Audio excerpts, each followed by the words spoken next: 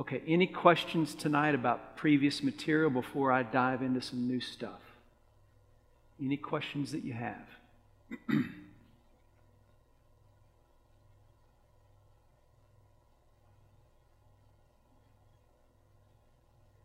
Yes.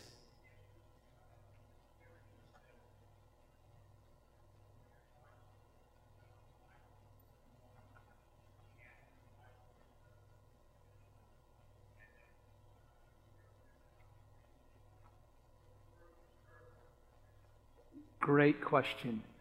Nowhere is a bad place. Okay, his question was, when you're giving somebody a Bible or they're new to the Bible and they want to know where to start reading, where do you start them out? Great question. So nowhere in the Bible is a bad place, but there are better places than others, right? So if somebody starts out anywhere they want to start out on their own, hey, every single book of the Bible ultimately in the Old Testament points to Christ, and the New Testament further unveils the person of Christ. So you can't go wrong in the Bible, first of all. Now, what I generally do is I get people started in the Gospels. And a lot of times I start in the book of John. And here's the reason I like to start in the book of John. I like to start in the book of John because John, under the inspiration of the Spirit of God, wrote his gospel specifically to help people know they have eternal life. So he's written it. This is what he says in the book. It's been written to help people know they can have eternal life through believing in Jesus. So John makes it very clear why you should believe in Jesus as the Son of God, the incarnation of God, who made atonement for our sin. And it is a great place to start people. Any of the Gospels will be a great place. And what you're simply doing is giving people a chance to encounter Christ in a very clear way. They'll encounter Christ in all the Scripture, but it is most clear for a first-time experience in the Gospels. Does that help? Great question. Any other questions? Yes, sir. Yes, sir.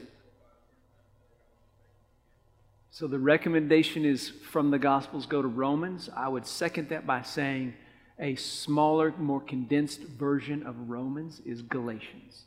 And so if Romans feels a little bit too overwhelming, then start in Galatians. Galatians is like a condensed version of Romans. And again, the reason that Romans would be a great choice, and what we've been encouraged to do here, is reflecting that this is so theologically rich in the essence of what it means to be saved by God's grace through faith in Christ. Tremendous, foundational. It's Paul's theological treatise of what it means to believe in Christ. And then Galatians, kind of a condensed version of that. Good input. Thank you. Anybody else? Question? Susan, can I share your email? Just the information? So Susan came up, shared her 2-minute story last Wednesday, and I had some criticism for her, and she responded to that so beautifully. Went home, prayed, sought the Lord, worked through it, restructured her story so that it amplified the gospel, made it very clear.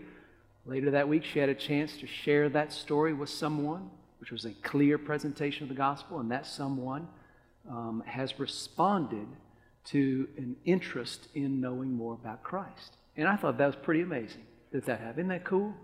Great story. Yes. Yeah. So praise the Lord for that. Really, really thankful. Any other questions?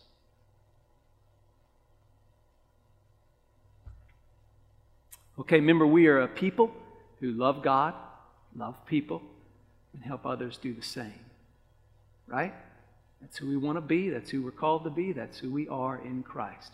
So tonight I want to do more in terms of equipping you with how to make disciples. How does a disciple actually make disciples? So let's get into some of the nuts and bolts of that tonight. And let's just start with the idea of what to do. So this is under the heading of what to do. And I want to start with the idea of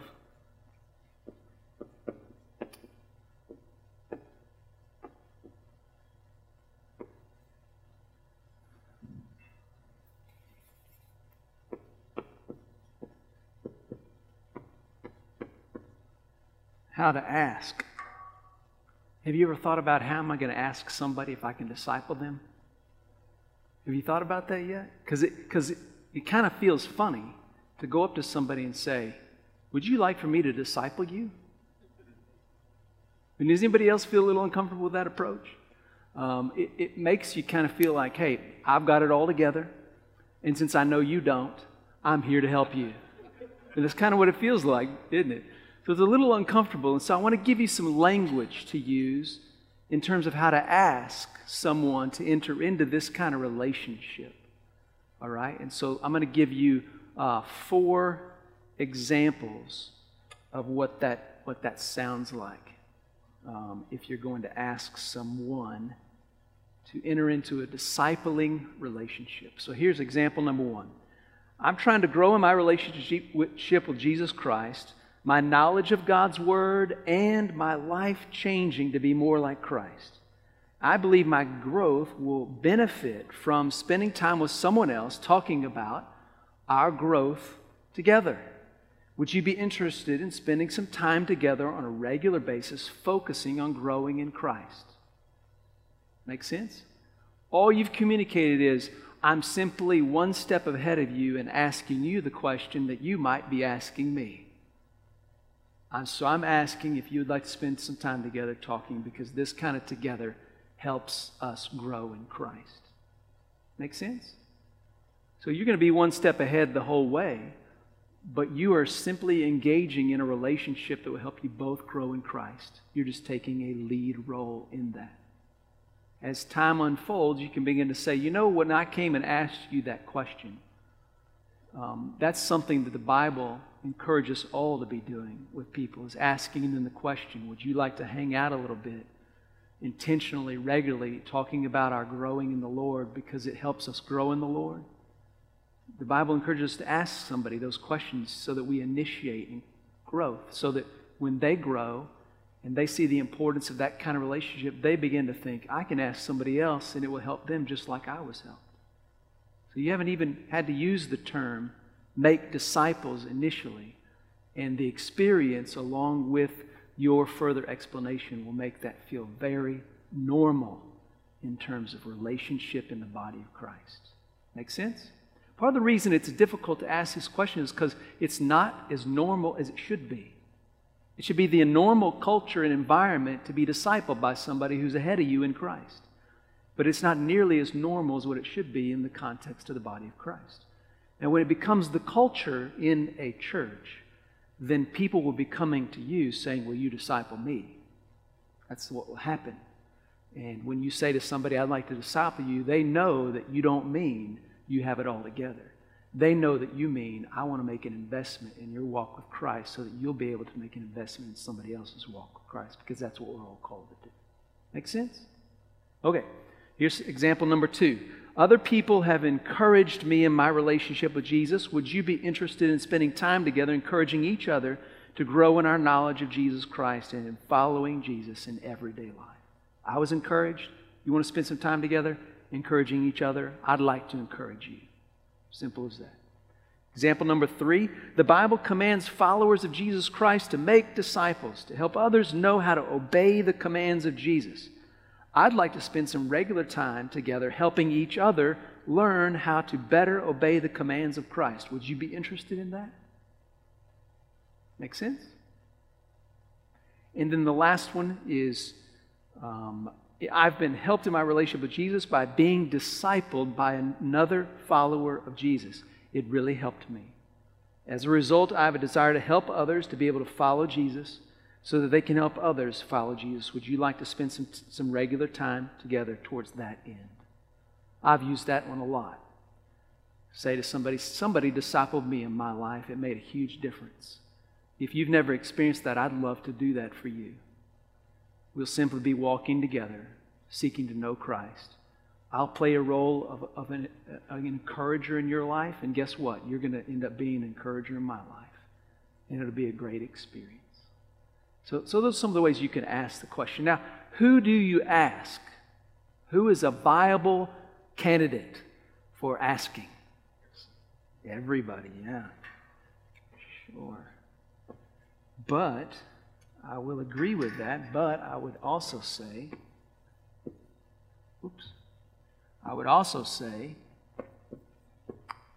not everybody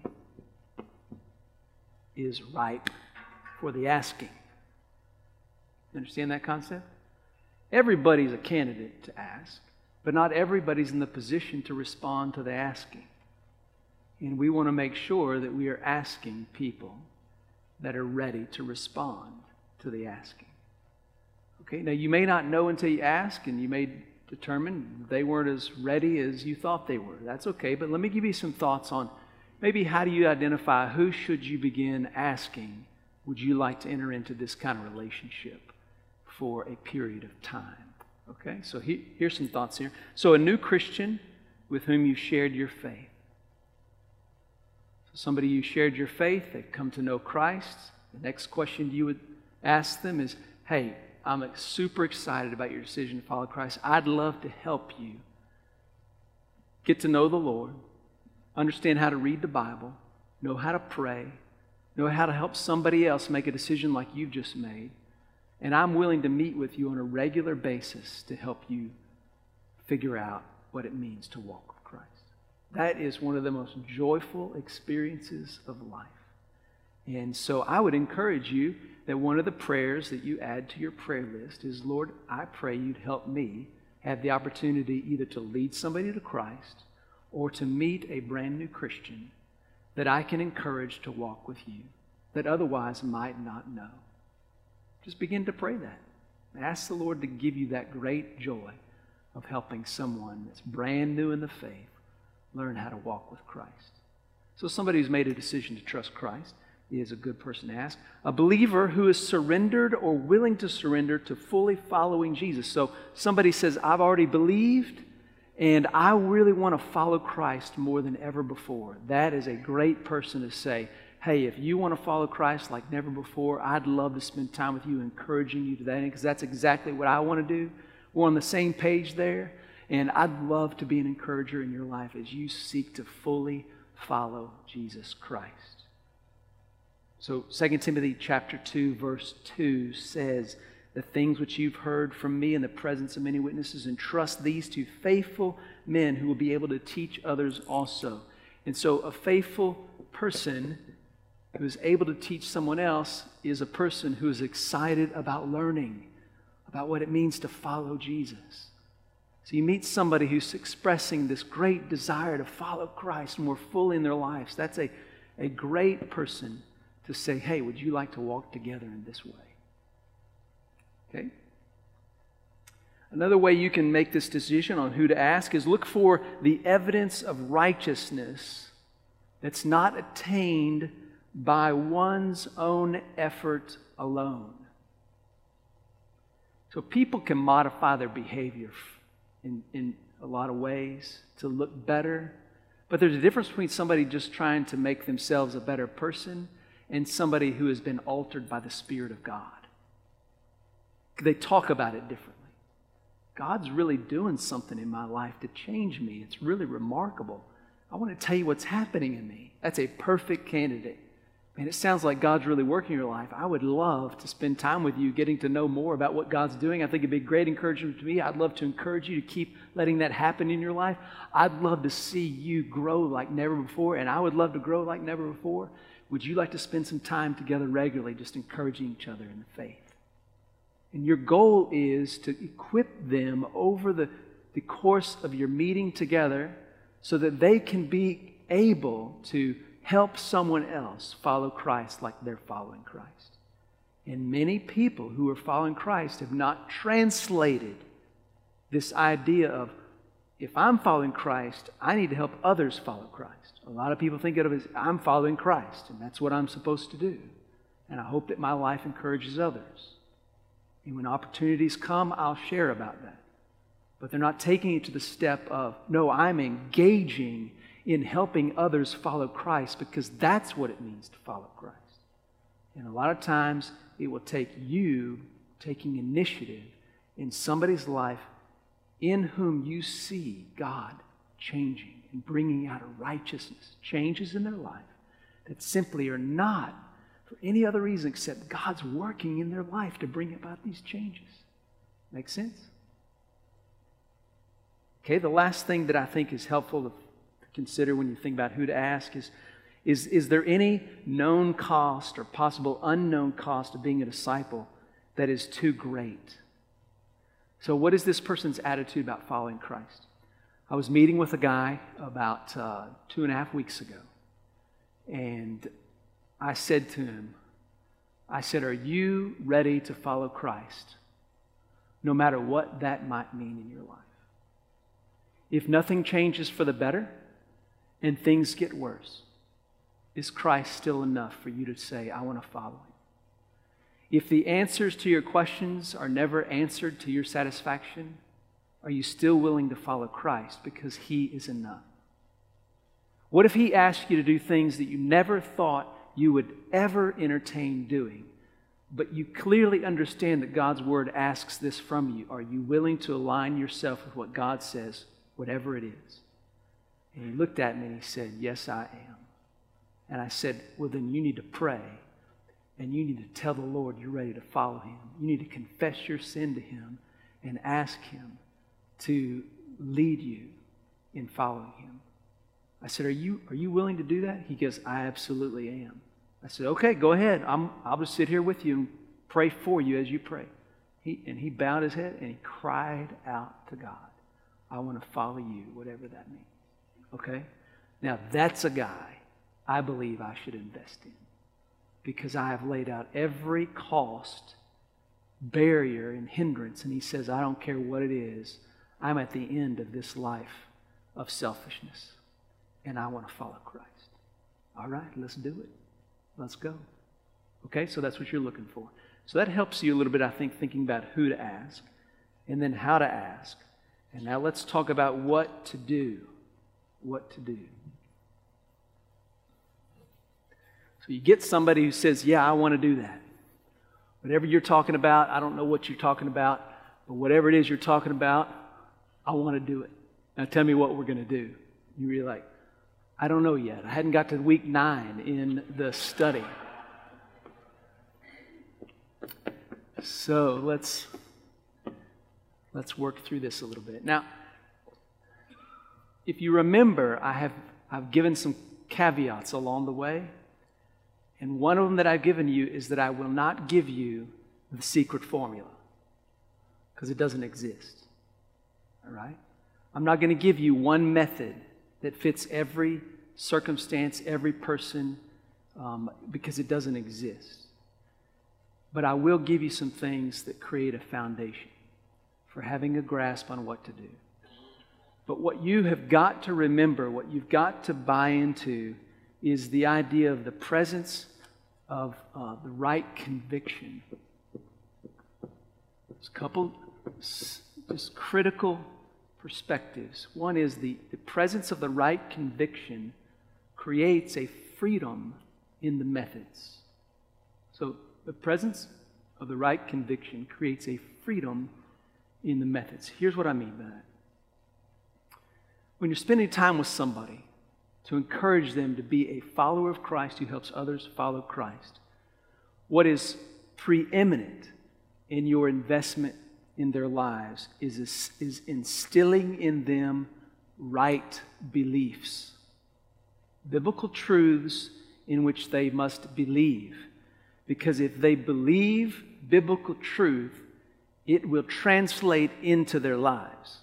They'll figure out a way to carry out methods of obedience if they believe what is true. So you've got to believe yourself that conviction is more significant than method, so that you have a real freedom when it comes to method. I'm not so wrapped up in the method as I am making sure whatever method I'm using with a person centers on creating in them the right convictions. If they have the right convictions, it will work itself out over time. Okay? So you want to practice a greater concern for the right beliefs than trying to be perfect with the right method. So you don't have to freak out about Believing and knowing you have the perfect method. You have the perfect set of truths in the Bible that you want to instill in the heart of the person. And the methods will flow out of that proper belief. And so focus on belief, and from that focus you can explore what differences those beliefs should make in life. All right? Okay, so here's another foundational perspective that I think you need to remember. God wants to do this disciple making through you more than you want to do it through you. So no matter how much you want to do this, and I pray that the motivation, the desire has been increasing like crazy, you will never outdo God's desire for using you to help other people follow Jesus so they can help other people follow Jesus. And if God wants to help you do it more than you want to do it or ever will want to do it, I suspect that should give us a lot of encouragement that He's going to bring it about in us and through us. Not only that, but if God has given the command, I mean, think about this. The Bible says in 1 John that God's commands are not burdensome to us. Like God doesn't give us a command to weigh us down so heavy that we say, well, thanks a lot, God, because you just ruined my life by giving me that command, because I simply will never be able to obey you in light of this command. No, God gave us commands because He intends us to experience what it's like to walk in those commands. Now, there's no question none of us are going to be perfect, all right? But our imperfections don't mean that the commands suddenly become crushing weights that we cannot bear. No, His commands are the direction of our faith. So He has said to us, you are to make disciples. Jesus would have never commanded us that we are to make disciples if it was not possible for us to make disciples. The reason that Jesus commanded us to do that is because He intends for our faith to project us towards obedience and to actually experience making disciples. The only reason God commanded us to do that through Jesus Christ is so that we would experience the fulfillment of His commands through the grace of God in our lives as we trust in Jesus. So be encouraged. God has planned from the foundation of the world and has crafted you from the moment of your conception to be a disciple maker. And He is for you making disciples. And so I say to you, if God is for you, who can stand against you? If He that is in you is greater than he that is in the world, who will stop you? If you believe what God has commanded is true because of the greatness of Christ, not because of your ability to obey, how great is your Christ? You get the picture? This is so critically foundational, that you buy into the greatness of God's commands and the goodness of them for our lives. He wants us to walk in that. All right? Okay, so let me give you some thoughts on what to do as far as the basics. By the way, your handout this week, because I'm giving a lot of information, your handout this week has a summary of everything I'm doing tonight.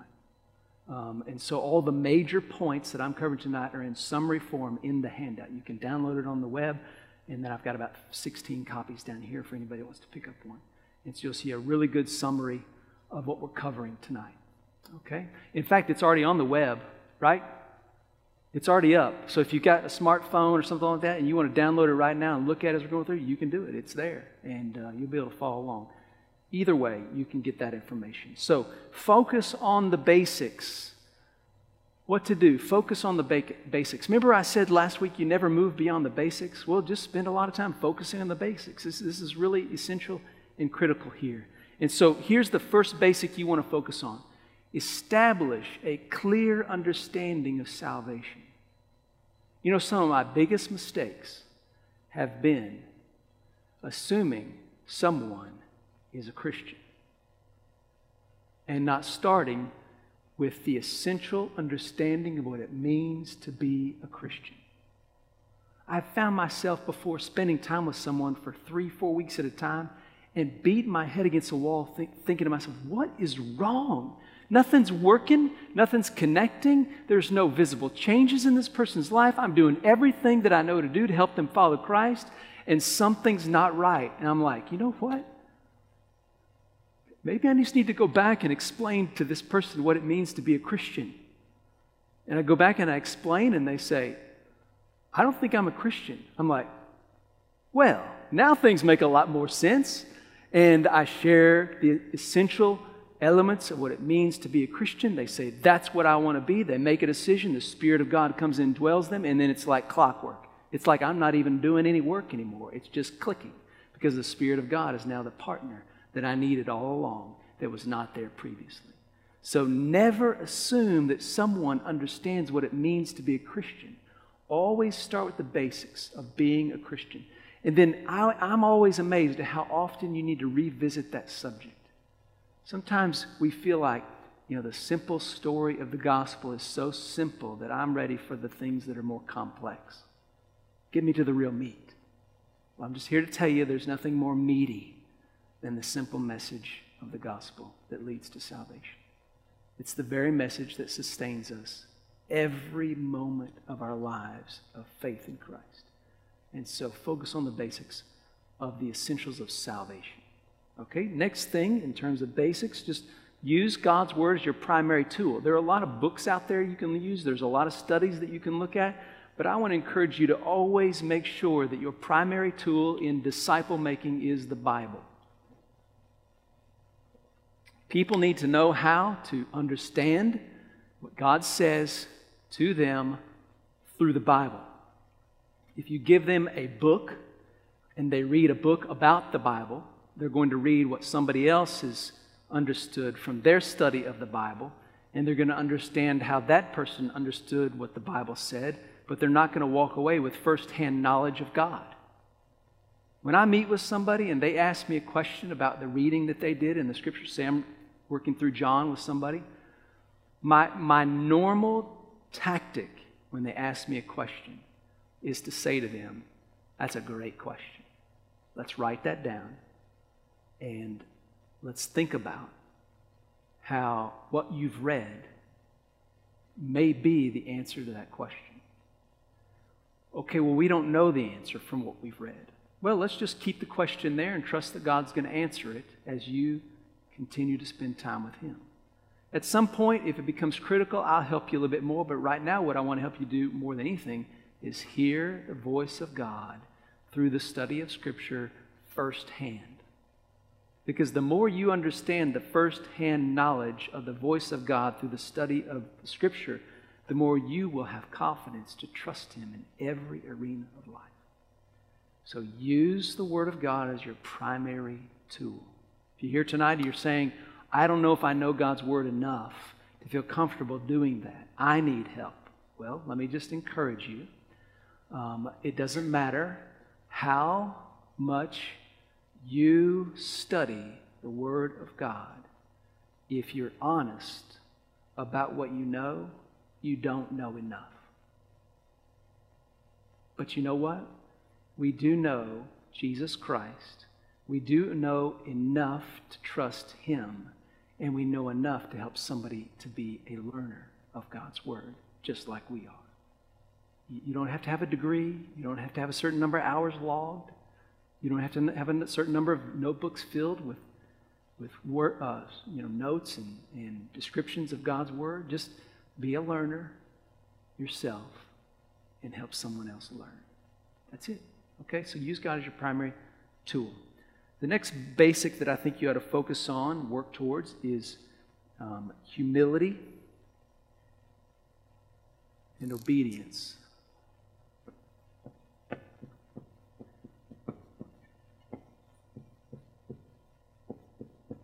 So, humble obedience.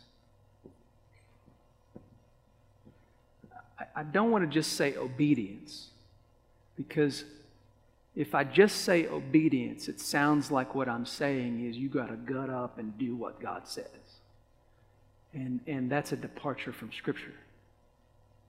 When I say humble obedience, what I'm saying is The only way you can follow the Word of God is to refocus on the grace of God so that your obedience flows out of humility of needing God's power to enable you to obey. So that when you obey, you don't think, man, I'm a good, obedient Christian.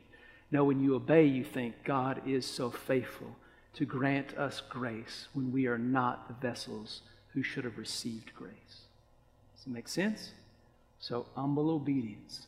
Teach them how to obey through faithfulness, through being a believer, through trusting in what God has said. You notice how I did that with the command to make disciples with you. I said, if God commanded you to make disciples, surely God is going to grant you the grace necessary to fulfill that command. I did not tell you, if God commanded you, you go do it. I said, God commanded you, He must be planning for you to do it. So humble yourself before Him and trust Him to do it through you. Humble obedience. There's a very big difference between those two. One is very self-centered and produces behavioral modification that elevates us to the position of greatness. The other is about a change of heart that elevates Christ to His rightful place. So when people see my good works, they can glorify God, who is my Father. See the difference? We're supposed to put our good works on display. That's what the Bible tells us. But if my good works are on display because I'm a good worker, people are going to think a lot of me. If my work's on good display because in my humility, the grace of God is making its way out of my life, then people see Christ. That's what they're supposed to see. See the difference? Everybody okay? Any questions? Make sure we're all right. Okay, next basic is teach them about prayer. Teach them about prayer. And by the way, I've got a lot of scripture references in the handout. So you're not hearing a lot of scripture references. I'm going through this. The handout is packed full of scripture references. So there's a lot of resources there for you. Okay, so prayer. So you want to teach them about prayer. I don't know that much about prayer. Well, the Bible tells you about it. Read all the verses in the Bible about prayer. How do you do that? Go to concordance in the back of your Bible. Every Bible has one. It'll list out every verse that has the word prayer. You know what a topical Bible is? It's a great resource. Pick up a topical Bible. You can get it for cheap at the Christian bookstore. It has the scripture verses or passages that deal with every topic in the Bible. You want to know about prayer? Get a concordance and a topical Bible. Read everything about prayer. Guess what? You will have learned a lot about prayer. And then it's a matter of just trusting what the Lord says and doing it. You'll be very capable helping someone know something about prayer. The other thing that you need to do is you need to pray with people. Invite them to pray. I'll never forget times in the past as I've discipled people and I said, hey, today when we meet, here's what we're going to do. We're just going to pray. What? We're just going to pray? Yep, we're going to pray. And here's what we're going to do. We're going to take a posture of prayer just so that our hearts are encouraged to be in the right place before God. And so we're going to physically get in a posture that goes before our hearts, just to help our hearts get in the right, because it's not really natural for our hearts to be humble before the Lord. It's natural for our hearts to be arrogant before the Lord. And so we're going to help our hearts by getting in a humble posture. What are you talking about? This is weird, you know. I said, we're just going to get on our knees because that's a posture of humility, a posture of need, a posture of submission. And so we're going to put our physical bodies in a position that we want our hearts to be in, because that's the best way to approach God in our hearts. And so we're just going to get our knees together and we're going to pray. And here's what we're going to do. We're going to start praying about this. So whatever you'd like to pray about this, let's pray about it. So I'll name a topic, name an issue. In a few minutes, I'll say, okay, now let's pray about this. And a lot of times what I'll do is I'll model the prayer by praying sincerely, just having a conversation with God. And what I'm trying to convey to them is we're just having a conversation with God. He's hearing us and He wants us to pour our hearts out to Him. And we just pray together. And if that person begins to act tired of praying, you know, like we've prayed for 10 minutes, that's the most I've ever prayed in my whole life. I'll say, you know what? Are you kind of ready to stop? Yeah, I'm tired, man. This is hard work. Okay, let's stop. We'll do it again next time. Whatever. Just pray with them. Invite them into your prayer closet. A lot of people are very uncomfortable praying around other people. Some of you in here may be very uncomfortable with that. You know what? One of the greatest ways to become more comfortable with praying in front of people is to pray with another person. There's something really spectacular that happens when you pray with another person in terms of encouragement in your own life of prayer. It's no mistake that that's true. Have you ever noticed when you pray by yourself, it's a lot harder to pray than if you pray with someone? I'm convinced that our prayers with others are to fuel our prayers when we're alone. And you ought to be practicing prayer with other people. All right? Make sense? So bring them into prayer and then pray for them. Great times have been, hey, you know what? I know you might feel uncomfortable with this, but let me tell you why I'm doing this. I want to pray for you today. And when I pray for you today, I'm going to actually lay my hands on your shoulders or your back or your head. Now, I'm only doing this with guys. Everybody clear on that? I'm not doing this with, maybe Lindley. I might do that with Lindley. Anyway, I'll get off on a tangent there. I don't want to go on. So I'm doing this with guys. I'm praying. I say, well, I want to lay my hands on your back, your shoulders, your head. Here's why. Because I want to, the Bible gives examples of men laying their hands on other men to commission them to follow God. So I want to pray for you and lay my hands on you as if to say, I trust God with your life. And I want to ask you to trust God with your life. I'm just going to pray for you. And boy, there's been some fantastic moments. And I've experienced times when God has just given me prayers for someone that I did not preconceive, that just in the moment happened and were so instrumental in their lives. And that is a fun experience to see God speak and bless somebody through you praying for them. So don't just teach them about prayer. Pray with them. Don't just pray with them, pray for them. Saturate the experience with prayer. Focus on the basics. All right? Okay, the next basic, I think is very important, is to teach them about the Holy Spirit.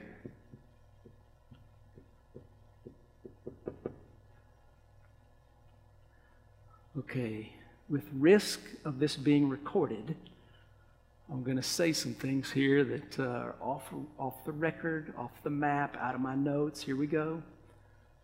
This usually gets me in trouble. I really get tired of people saying things like Southern Baptist churches don't talk about the Holy Spirit. That we're not oriented to the Holy Spirit. Have you any ever heard stuff like that before? If you haven't, praise God. If you have, it's an irritating thing to me. Now, I'm not saying that Baptist history is not guilty for some things in that arena. But I want to clarify something for us tonight. You read all of Scripture, and the greatest work of the Holy Spirit is bringing individual people to confession of their sins, repentance of their sins, and salvation. That's the greatest work of the Spirit of God. And I can tell you something that we are driven by God's Word is to believe that God wants to save people. Right? And so when you think about the work of the Holy Spirit in a person's life, when it comes to spiritual gifts, when it comes to things that are on display by the Holy Spirit in terms of different signs or miracles or actions that people credit the Holy Spirit with, that people glamorize at some level, I just want to tell you right now that the thing that you ought to focus in terms of basics with the Holy Spirit is teaching someone how to respond to the conviction of the Holy Spirit, to walk through confession and repentance and allow God to bring forth His holiness in an individual life. There is no greater display of the Holy Spirit's work than the holiness of Christ coming out of a person's life on a daily level. Nothing more significant than that. The Holy Spirit does a lot of different things. The Holy Spirit can do a lot of amazing things. The Bible is very clear about that. But every single thing the Spirit of God is doing is being done so that the holiness of Christ comes out of believers' lives and the church reflects Christ more clearly. Everything is about that. So teach them about the Holy Spirit by helping them experience, understand conviction of their sin, confession of their sin before God, and the importance of walking through repentance. There is a big difference between saying to God, "You're right, I'm wrong, I agree with you. Will you forgive me of my sin?" And then going on with life as if that was the end of the story. And saying to God, "You're right, I'm wrong, I agree with you, forgive me of my sin. Now radically change me from the inside out so that I don't have to be back in that sin again, being ravaged by the enemy." See the difference? The Spirit of God wants to convict us of our sin, but the Spirit of God wants to take us out of that sin so that He can then do other work in our life of bringing new sins to the surface of our heart when we are ready to deal with it. Do you know there's not a single person in this room that could handle God showing you all of your sin in one fell swoop? We couldn't handle it. There are times in our life we can barely handle Him showing us what He's ready to show us at the time He shows us, right? It can be absolutely just devastating when God points out certain sins in our life and the way that He sees them, intentionally so that we trust in Him. But God is gracious in that He only deals with what we can handle at the moment. But if we don't handle in the moment what His grace is ready to change, we forfeit the next gracious change, which means we retard our relationship with Jesus. The reason God wants to rid us of our sin in a moment is because He has something of Himself that He wants to reveal to us that our sin is keeping us from seeing. And when He works us through confession and repentance, we see Him in a fresh, new way we're not able to see before. And then He says, "Now that you see me like that, will you trust me with this too? Because I want to clean this up now. Because I'm about making you into the image of Christ, and you're a long way from home. And we got a long way to go.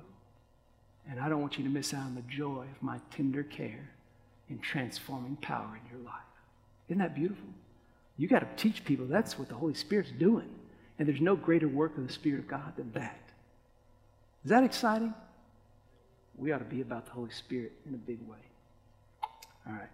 The last of the basics, model and encourage sharing the gospel.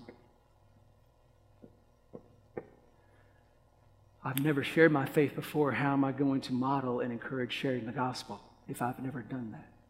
You might be saying that.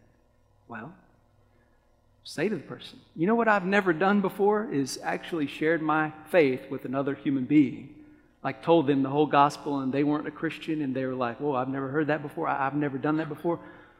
But I think we're supposed to do that. The Bible says we're supposed to do that. If the Bible says we're supposed to do that, God must want to do that in me. And if God wants to do that in me more than I could ever want to do it, I ought to trust Him to do it.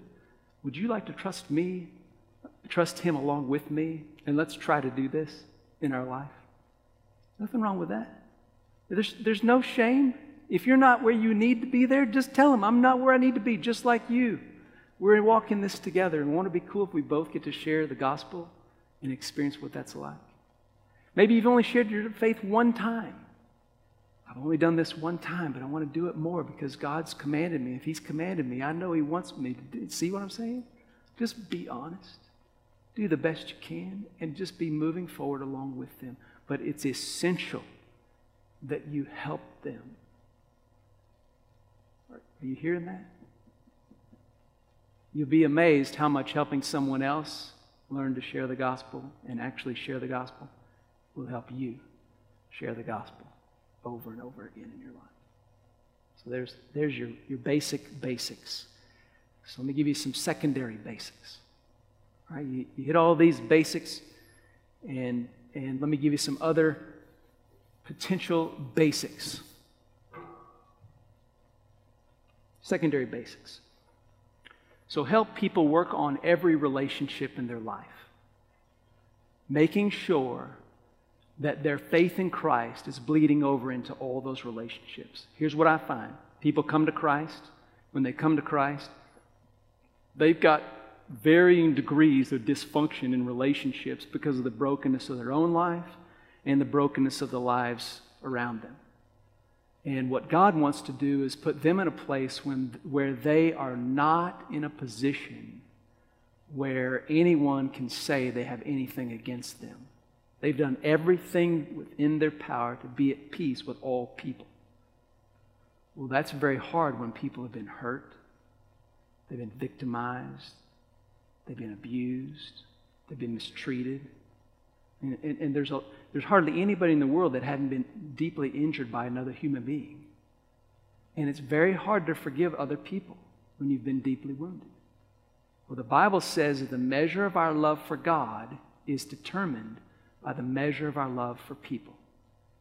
And if you don't help them love all people, from the most intimate in their life to the most distant, then you are putting a cap on their ability to love God. And eventually, it won't work out so good. Does that make sense? So you got to help them think through all their relationships. Are you loving everybody in your life? Have you forgiven everybody in life? The Bible says if you've been forgiven by God, you have the capacity to forgive everybody of every wrong they've done to you. Is there a wrong done to you that you've simply not forgiven yet? Because God wants you to love Him so much that anyone could do anything to you and you could forgive them for it. There's simply no greater freedom than that ability to love. You know what happens when you have that ability to love people? No fear. You're no longer afraid. You're no longer afraid of what anybody can do to you or your children or your spouse. You're not afraid because you know the love of God changes the way you live your life in this world. Is that registering? This is big stuff, right? Secondary basics. All right? Next one is teach them the other spiritual disciplines. We talked about prayer. We talked about the Word. Just other other disciplines like Scripture memory, Scripture meditation, solitude, fasting, giving, serving. There's a lot of disciplines that you can teach them and walk through. Again, these are in your handout. Make consistent contact with this person. When you start discipling someone, spending time with them, usually I spend anywhere from an hour to hour and a half, once a week or once every 10 days or so with a person. And I do it long enough to the point where they're actually engaging in helping someone else follow Christ like they've been helped. And that just depends on the person, how long that is. Okay? And so during that time frame, I'm making consistent contact. I'm trying to be a part of their life, trying to be in touch with them, figuring out what's going on, trying to walk with them. Okay? Encourage and assist them in getting involved in the body of Christ. They need to sense the responsibility and the privilege of serving the body of Christ. If we don't teach people that church is not a club, that church is not an option, like a lot of people act like being engaged in the body of Christ is like an optional weekend activity. If we don't have anything else going on this weekend, we'll show up at church. Hello. That's not how the Bible talks about it. The Bible talks about it as an essential part of our life in Christ. Teach them that or they won't know it. So teach them how to engage in the body and why it's essential. Okay? Okay, include them in other kinds of activities. Don't just always do Bible study together. Like here's something I did with a guy that I was discipling. At the very first of our discipling relationship, I said, hey, I'm building a deck at my house, a wooden deck. I'd love you to come over and help me. He's like, really? I was like, yeah, you said you want to spend time with me. I'm building a deck this Saturday. Why don't you come out and grab a hammer? He's like, okay. To this day, it's probably been 16 years. It's been 16 years since we built that deck. That is no ordinary deck. Some friends of ours now live in that house, and I frequently ask them, how's the deck? Why would I have interest in the deck? Because it's a memorial. It marks time that young man and I spent with the Lord. He just called me not too long ago, maybe 6 months ago, and said, I wish I could come down and do another project with you. I need encouragement to walk with the Lord. Isn't that cool? So do stuff. I had another one. The guy says, I want to spend time with you. I was like, okay, I'm gonna build a bed this weekend, bunk beds for my son. He goes, okay. I was like, no, I mean, like, I'm gonna build them and I need your help. I've never done anything like that. I don't know the first thing about building anything. Well, this is a good way to figure it out. 20 years later, you know what he calls me? The most influential man in his life. We built a bed together. And it changed our lives. My life was dramatically altered by that young man. I can honestly say to you that I sought the Lord at a level during my relationship with him that I don't know that I'd ever sought the Lord previously. He and I just thought we were building a bed. So do other stuff, all right? And then make sure that you have fun together. Here's the key with fun. Having fun together opens doors to pieces of the heart that are otherwise very hard to get to. Does that make sense? I don't know what it is, but when you do stuff that's fun together, something happens to certain areas of your heart that otherwise would be closed off for a longer period of time. So do stuff that enables you to laugh together, to have fun together. You'll be amazed how much that opens the heart. Okay, let me give you a couple of checkpoints for discipleship in these last few minutes together. Some checkpoints for discipleship. Here's what I mean. Checkpoints, these are things that you look for if you want to ask and answer the question, is discipleship actually happening? I'm investing this time. What's happening? Is anything really happening? So here's some checkpoints. Number one, there's an increasing ability to correctly handle the Word of God because of this growing relationship.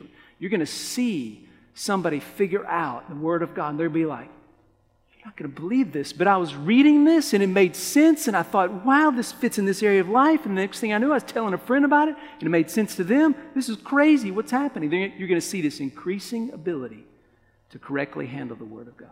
It's a great checkpoint. All right? You're going to see a growing devotion to prayer. Like you're going to meet somebody that would say to you, I've never really prayed. And then over the course of meeting together, they're going to say to you, I never knew that praying would be like this. That's what you're going to see. All right? Increasing understanding about having the mind of Christ. I found myself thinking differently. Like I thought of doing things I've never done before. Like I actually thought about being nice to somebody that I don't like. Well, do you think that thought was original with you? No, that's weird. I don't like them. Well, the Bible says that His people, through His Spirit, have the mind of Christ. I wonder where that thought that's not of you came from. Because Christ dwells in you, and He is changing your mind to think more like Him. And He loves His enemies. Isn't that interesting? Yeah. Never knew that I'd think like Christ. Yeah, it's pretty cool. I want you to pay attention to those thoughts a little bit more. Good idea. See? You'll be seeing that. It's amazing stuff. All right? You'll see compassion of Christ towards others. When the Lord sees people who have rejected Him, He says, my heart longs for them. I longed for Jerusalem, Matthew chapter 9. I longed for Jerusalem. I wanted to bring her to myself like a hen brings in her chicks, and she was not willing, and His heart was broken. You're going to hear them talk about having a broken heart for people around them, and it's going to be weird for them because they've never been concerned about other people more than they're concerned about themselves. You can see this change, all right? Checkpoint. You're going to see a growing understanding of the body of Christ and the personal responsibility in the body. They're going to have a desire to be engaging with the people of God and the corporate worship of God. We're designed for that. You're going to see an increasing desire for that. You're going to see the evidence of sanctification, changes in their life that are meant to provide assurance of salvation. The changes in our life that comes from the work of the Spirit in our life is to assure us that we belong to God. We belong to God because the Spirit of God resides in us. It's by the Spirit of God that we are able to say, Jesus is Lord. You know what the greatest statement that comes out of our lives, that Jesus is Lord? When our lives are being aligned with the Lordship of Jesus. Incredible assurance that we belong to Him. Beautiful thing to see that unfold. You're going to see the fruit of the Spirit in Galatians 5. You're going to see that they actually begin sharing their faith with others. They're not going to be able to contain some things. You're going to be like, you're not going to believe who I said something about Jesus to. And they freaked out that I said it. I don't even know what to do now. And so you're going to hear those kinds of things. Amazing. And then make sure, here's the big checkpoint, make sure that they are translating what you're doing for them into an idea of how to do it for somebody else. Make sure they're beginning to think that way. All right? And here are 3 more critical checkpoints for both you and the person you're discipling. So this is for you and the person you're discipling. Again, this is in the handout. Strive to be a person that's not satisfied with knowledge alone, but desires the experience of relationship with Jesus. I don't want to just know about Jesus. I want my knowing about Jesus to feel like knowing Jesus. I'm not going to be satisfied with just knowing about Him. I want to experience Him. So we've got to understand that knowing about Him, when we come to know about Him through the Word of God, we've not figured something out about Him. He has spoken that truth into our hearts so that we know Him. We give ourselves far too much credit. We are not smart enough to figure God out. We are not capable of knowing Him. The only way that we understand who He is, so that it translates into a change of our lives, is because God has breathed into us who He is. He has shown us who He is, and when we figure that out, it's not knowledge about Him, it's knowing Him. And we've got to walk in those kinds of experiences of knowing Him. So you're not satisfied with knowledge alone, you want to have experiences of knowing Him. But in your experiences, you're not satisfied with emotional impact alone, without willful, measurable change. I learned that God loves me. He's forgiven me. All my sins have been washed away. Wow. Emotional impact. I'm so glad I get to go and live my life now. No willful change. That doesn't work. You'll meet a roadblock every time. God will not allow you to go further in knowing Him. He will frustrate the emotional impact, and He will bring it to emptiness, because He is a kind and good Father. And He wants us to have willful change that follows emotional impact. He wants us to be different. And so you got to press forward through the emotional impact, which is a gift, an incredible gift, to the greater gift of seeing your life willfully changed. Make sense? Okay, and then we're going to, in the challenge of change, we're not going to be satisfied through our own rationalization of our behavior instead of the hard work of repentance. Here's what I mean. So when we are dealing with willful change, isn't that challenging? Is there anybody here that's not challenged by the idea of being changed? Because frankly, we are not voluntarily changing ourselves into Christ-likeness. And so when that begins to happen in our lives, that becomes challenging. And here's our typical tendency: to cut short the degree of change God intends by rationalizing my behavior. Well, I'm a lot better than so-and-so. I'm doing pretty good. Well, I'm a lot better than I used to be. I'm doing pretty good. Hello. No, we're not going to rationalize our behavior, even though it's changing. We're going to press forward in the hard work of repentance. I want 2 Corinthians chapter 7, verse 10 following. I want to be proven innocent in the matter of my sin by God changing me as He wills to change me. I don't want to justify any behavior that is unpleasing to God. Change me. Make sense? All right. At the end of January, I received this text from a young man in his 20s that I was discipling back in Abilene before we left town. And he sent me this text and he goes, I just want you to know how thankful I am for your investment in my life. He said he's going back through some of the things that we had done, and he said, I'm still experiencing a real difference in my heart. And he told me how he was praying for my family and me. And when I got that text from him at the end of January, it was just a great reminder of how much I love stuff like that. You know, to see somebody's life changed and to know that God in His grace used somebody like me to help somebody else follow Him.